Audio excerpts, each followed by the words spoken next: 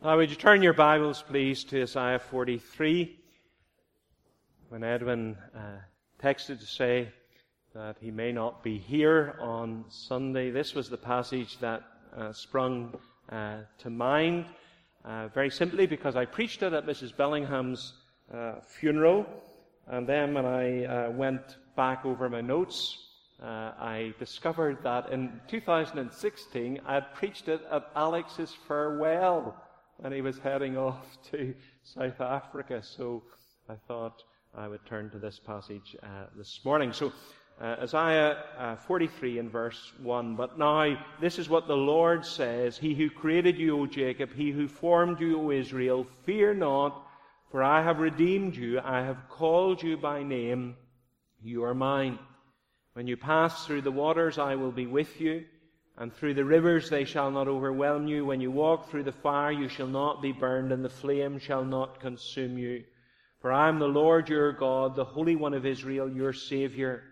I give Egypt as your ransom, Cush and Seba in exchange for you. Because you are precious in my eyes and honoured, and I love you, I give men in return for you, peoples in exchange for your life. Fear not, for I am with you. I will bring your offspring from the east and from the west. I will gather you. I will say to the north, give up, and to the south, do not withhold. Bring my sons from afar and my daughters from the end of the earth. Everyone who is called by my name, whom I created for my glory, whom I formed and made. Amen. And we know God will always bless the reading of His Word. I want you to notice four things for this morning. First of all, the command He issues in verse 1, fear not. Fear not, for I have redeemed you. I have called you by name. You are mine. This is God Himself speaking authoritatively through the prophet Isaiah, and He tells His people not to fear. And how we as a people flaunt and violate that command almost on a daily basis. We're a very fretful people, and so often we find ourselves consumed with worry, anxiety, and fear. We are emotional, irrational, and fretful as a people, which of course is a result of our fallen nature. Do you remember in the Garden of Eden when Adam sinned against God, Eden Gate, and God said to Adam, where are you? And Adam said, I heard you in the garden and I was afraid. Fear is a consequence of the fall, and some, because of their temperament, upbringing, their personality, their social conditioning, are more susceptible to others to fear. We worry about the past, we worry about the present, we worry about the future, we worry about what has happened to us, what is happening to us, and what might never happen to us. We worry about our exams, we worry about our jobs, we worry about our families, we worry about sickness, about security, and about sin. We worry over what people think of us, over what they say about us, what they will say to us, how they will respond to us. We worry about broken friendships, broken fellowship, and broken relationships. We worry when things go wrong, and we worry that they might go wrong. And that fear that grips us can be a very dangerous thing, because it can paralyze us in our faith, and it can rob us of our joy. But God comes to us as our Creator, and He commands us, fear not. But now this is what the Lord says, He who created you, O Jacob, He who formed you, O Israel, fear not. Those two words, create and formed, are very interesting in the Hebrew. The word create points to the sovereign activity of an all-powerful God. God spoke, and in obedience, creation sprang into life. That word create refers to His sovereignty over us, that we are the product of His creative work. The other word, formed, is a much more intimate, intricate word. It's used of the painstaking care that a potter uses when he applies just the right amount of pressure in the right place to make a vessel for himself. It's delicate, it's intricate. And the God who created us is the God, as David said, who knits us together in our mother's womb. It is He who speaks, the one who created us, the one who wove us together in our mother's womb, the one who formed us, the one that knows all about us, our phobias, our strengths, our weakness, our fears. He is the one who comes and tells us not to fear. Now, there are 366 fear nots in the Bible, one for every day of the year and one just in case. And how much we need those fear nots on a daily basis. God comes to us and tells us we are not to fear, the command He issues. The second thing I want you to notice are the trials that He anticipates, or the difficulties He anticipates. Why is it that as God's people we are given over to fear? Well, verse 2 tells us, when you pass through the waters, I will be with you, and through the rivers they shall not overwhelm you. When you walk through the fire, you shall not be burned, and the flame shall not consume you. Here is where we find that expression. I've been through fire, I've been through flood, I've been through hell and high water since last we met, describing the difficulties and the trials of life. Now, the context of this passage is the return of the people of God from exile in Babylon. And God promises to bring them back. Look at verse 6. I will say to the north, give up, and to the south, do not withhold. Bring my sons from afar and my daughters from the end of the earth. God promises to restore His scattered people to the promised land. But that process of coming back wouldn't be easy. It would be through fire and flames, rivers and floods. They would be restored to the land through difficulty. And that then is the reason for fear. It is the trials and difficulties that we pass through as the people of God, whatever those trials and difficulties might be. Now, notice from verse 2 three things about the problems that we face as the people of God. Notice, first of all, that there are certain trials. Notice verse 2. God says, when you pass through the waters, when you walk through the fire. Not if you pass through the waters, if you pass through the fire, but when. Trials and difficulties are part and parcel of the Christian experience. They are to be experienced. They are the inescapable consequence of living in a fallen world. Peter writes to believers who were struggling, and he says, dear friends, do not be surprised at the painful trial you are suffering, as though something strange were happening to you. At times we are surprised. We have imbibed this false notion, I think unconsciously or maybe subconsciously at times, of the health, wealth and prosperity gospel, that if we are Christians and the objects of His love, we should never face difficulty. But that is not the teaching of the Bible. Jesus said, in the world you will have trouble. Spurgeon says, if you are ordained to wear a crown above, you are certainly equally ordained to bear a cross below. God never promised anything else. John Newton, the author of Amazing Grace, wrote, why should I complain of want or distress, temptation or pain? He told me no less. The heirs of salvation, I know from His word, through much tribulation must follow their Lord. He says to us, when you pass through the waters. It's a very simple point. but there is no tunnel under the river. There's no bridge over the river. There's no asbestos clothing that you can put on to protect you from the fire. There's no Teflon spray that you can add to yourself to shield you and protect you from difficulties and trials. We must go through them. You and I, as God's people, will experience difficulties, problems, and trials. Trials are certain. Trials are diverse. Verse 2 speaks of water and fire, of flames and rivers.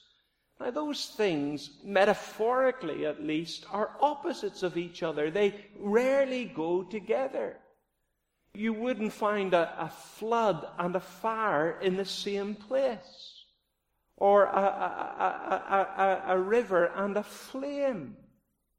Now, it's said of the state of Victoria in Australia that they can experience 4 seasons in one day.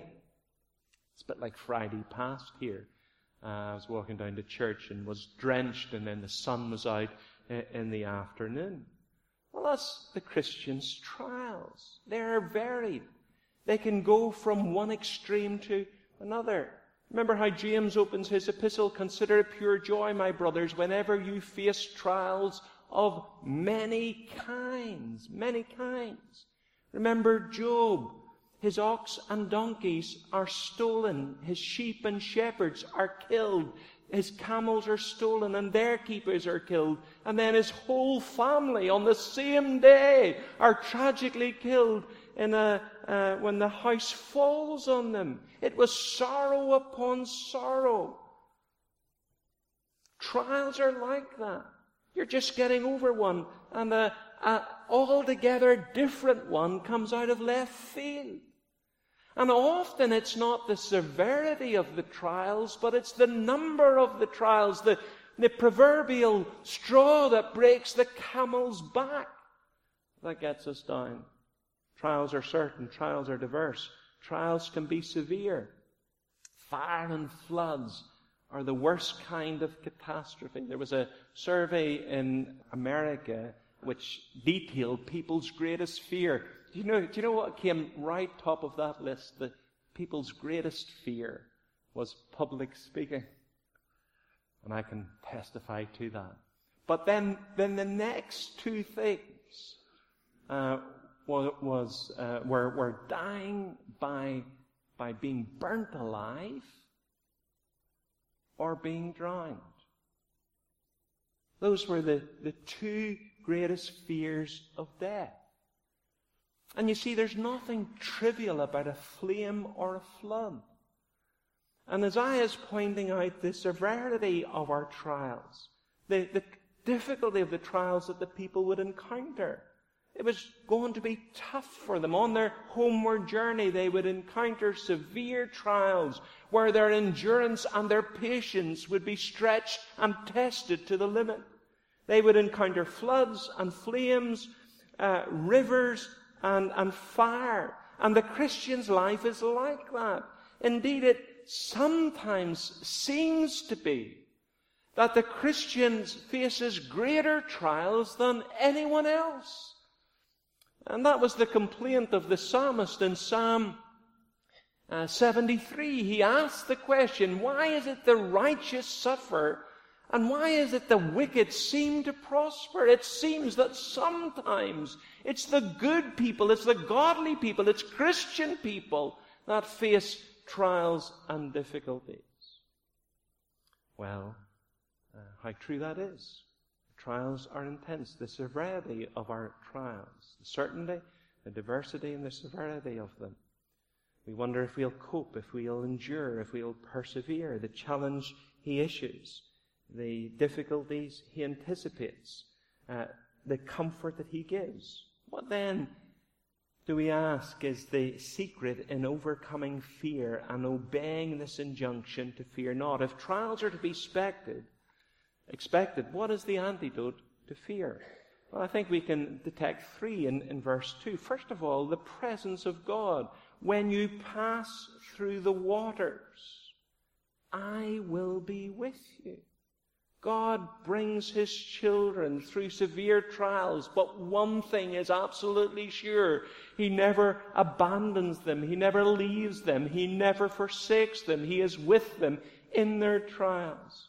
Do you remember that great promise given to Moses in Deuteronomy 31? I will never leave you nor forsake you. Repeated to Joshua, repeated to Solomon, repeated by the writer of the Hebrews. I will never leave you nor forsake you. Do you remember that great promise to David? The Lord is my shepherd, I shall not want. Yea, though I walk through the valley of the shadow of death, I will fear no evil. Why will I fear no evil in that dark, dark valley? For you are with me. Your rod and your staff, they comfort me. Do you remember that promise that Jesus gave to the little frightened, timorous embryo church as He commissioned them to take the gospel into all the world? He said, Lo, I am with you always. And always means always. He's with us at every juncture, at every crisis, in every difficulty. He is there. But there's something more that I think that's being promised here concerning His presence. He is saying that it's in our troubles, in our crosses, in our losses, in our trials, and in our difficulties that we have a special portion of His presence. He doesn't say when you're sitting in, as we were yesterday, Middleton drinking coffee, I'll be with you. He doesn't say as you're hiking in the Rockies, as we hopefully will be next week, I'll be with you. Or if you're lying by the pool in the Mediterranean, I will be with you.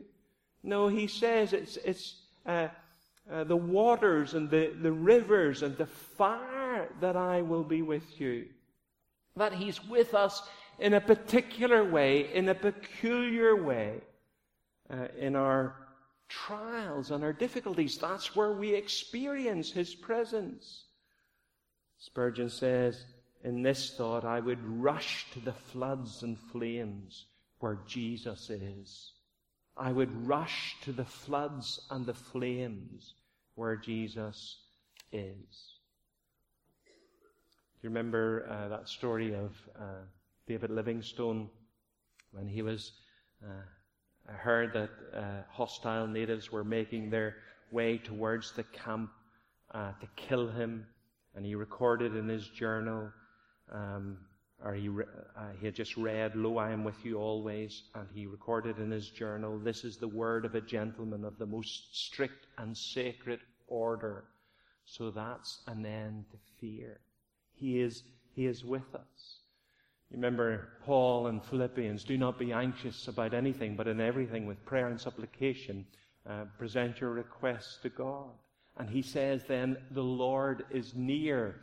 The ESV translates that, the Lord is at hand, and scholars are divided if he's talking about time or proximity. Is the Lord's coming near, or is he close at hand in our difficulties? But that word, the root of that word near means to touch or to strangle, to reach out your hand. And it's almost that the picture is of the Lord being right in there with us, holding our hand, holding our elbow, touching us in our difficulties and our trials. The presence of God. The second is the preservation of God. Look again at verse 2. And through the rivers they shall not overwhelm you.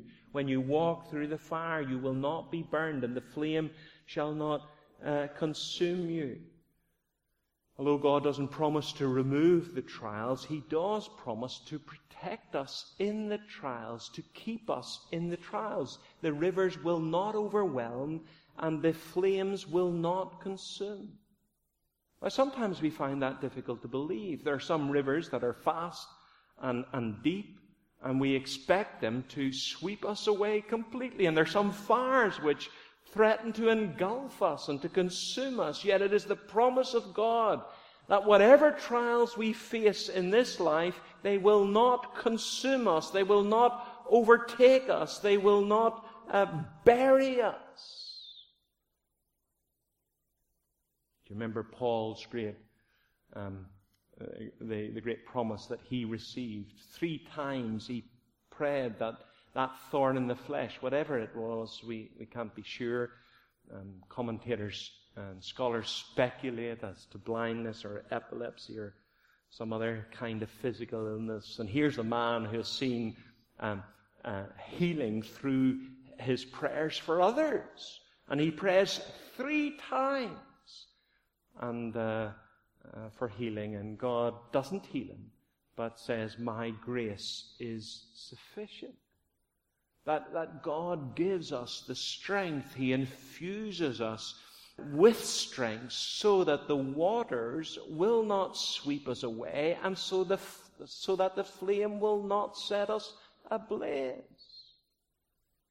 Fear not, for I am with thee. O be not dismayed. I am thy God, and will still give thee aid. I'll strengthen thee and help thee, and cause thee to stand, upheld by my righteous, omnipotent hand. And that strength is never given in advance. It's just given as you need it. There's one of the reformers, the English reformers, Thomas Bliney, and he was sentenced to be burnt at the stake. And in his cell the night before, there was a candle burning, and he put his finger in the flame, and he immediately withdrew it. And he thought, I'm going to deny the Lord. I'm not going to be able to stand for the Lord when they threaten me with fire. And the next day they took him and they tied him to the stake. And from the flames he was heard to sing praise to God. And the point that Fox makes in Fox's Book of Martyrs is that God's grace and God's strength is never given in advance. It's just given as you need it. It's like the illustration of the little boy that was at the timber yard with his father getting some offcuts of wood for the fire, and he holds out his hands, and his father fills his arms with wood, and he's staggering up the yard, and a man comes to relieve him. One of the workers comes to relieve him, and he says, it's okay. My father knows how much I can take. My Father knows how much I can take. The promise is that He will never put a burden on our backs that He doesn't give us the strength to carry. The presence of God, the preservation of God, and the deliverance of God. Look at verse 2 again. When you pass through the waters, I will be with you, and through the rivers, they shall not overwhelm you. When you walk through the fire, you shall not be burned, and the flame shall not set you ablaze. These trials and tribulations that the people of God were to experience were of a temporary nature. They were passing through. They were on a journey. They were traveling home. They had been exiled in Babylon. They were now coming home to the promised land. And those trials would come to an end and be no more. They would be at rest.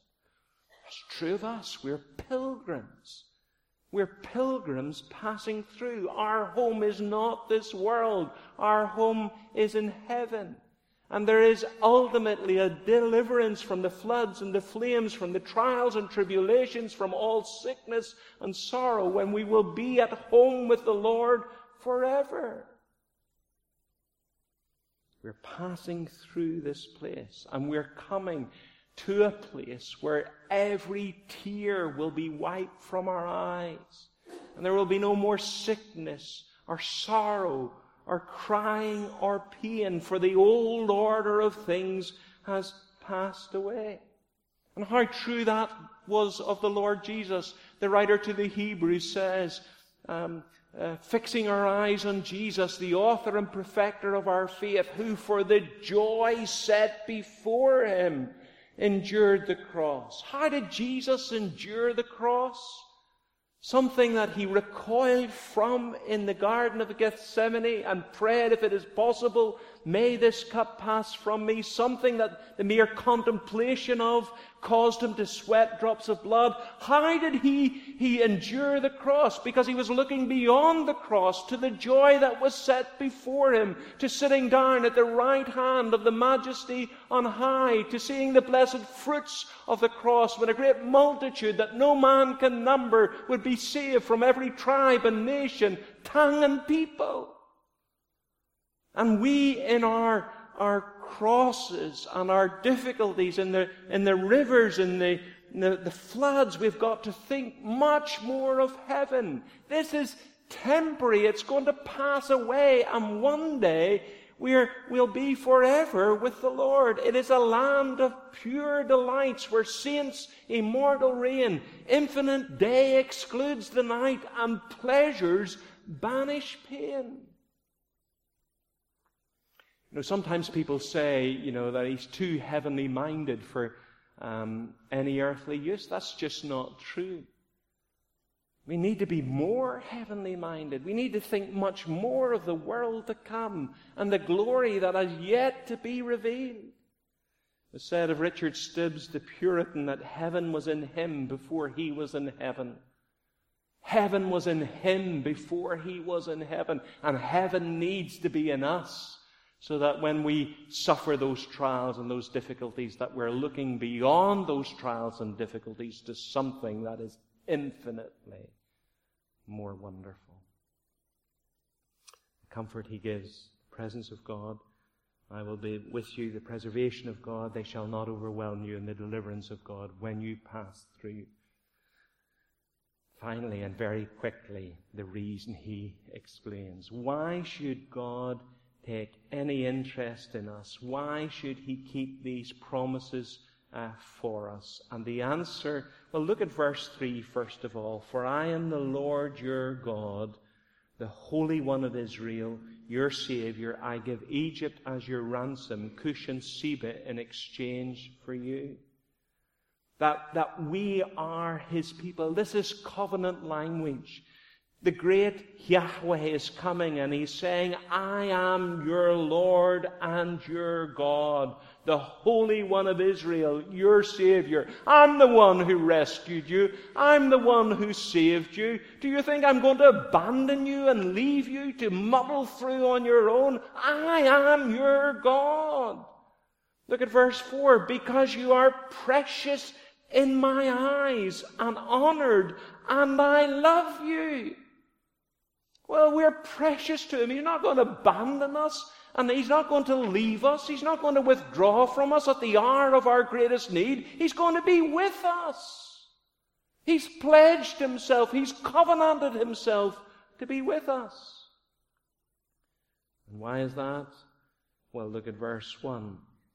Fear not, for I have redeemed you. I have called you by name.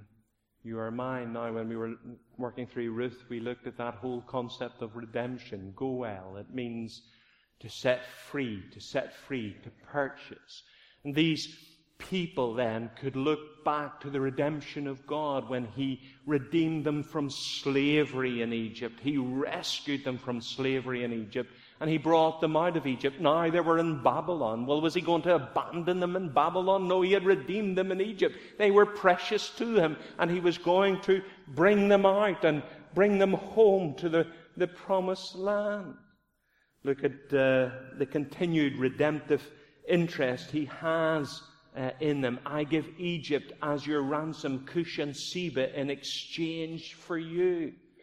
So Cush and Seba and Egypt was all that was known of Africa. And Alec Matier points out it's as if God is saying, look, I so love you. You're so precious to me. I would pay all of Africa for you, he says. I would give all of Africa for you. There's a continuing redemptive interest in the people of God. We are not to fear, because he has redeemed us, not with the blood of lambs and goats and pigeons and heifers, but he has redeemed us with the precious blood of His own Son, the Lord Jesus. That's the price He has paid. Peter says we are not redeemed with corruptible things such as silver and gold. Silver and gold corruptible? It's food and vegetation that's corruptible and decomposes. We're not redeemed with corruptible things such as silver and gold. They're transient. They're temporary in comparison to the eternal effects of the blood of Christ. That's what's permanent. That's what lasts. That's what keeps. The blood of Christ. And we have been purchased by the blood of Christ. He redeemed us at the infinite cost of the blood of His own Son. He sent His Son into the world to die upon Calvary's cross. There He shed His blood. There He spilled His blood that you and I might be forgiven and brought safely into heaven. We're precious to Him because we have been redeemed by the precious blood of Christ. Do you think He's going to leave us?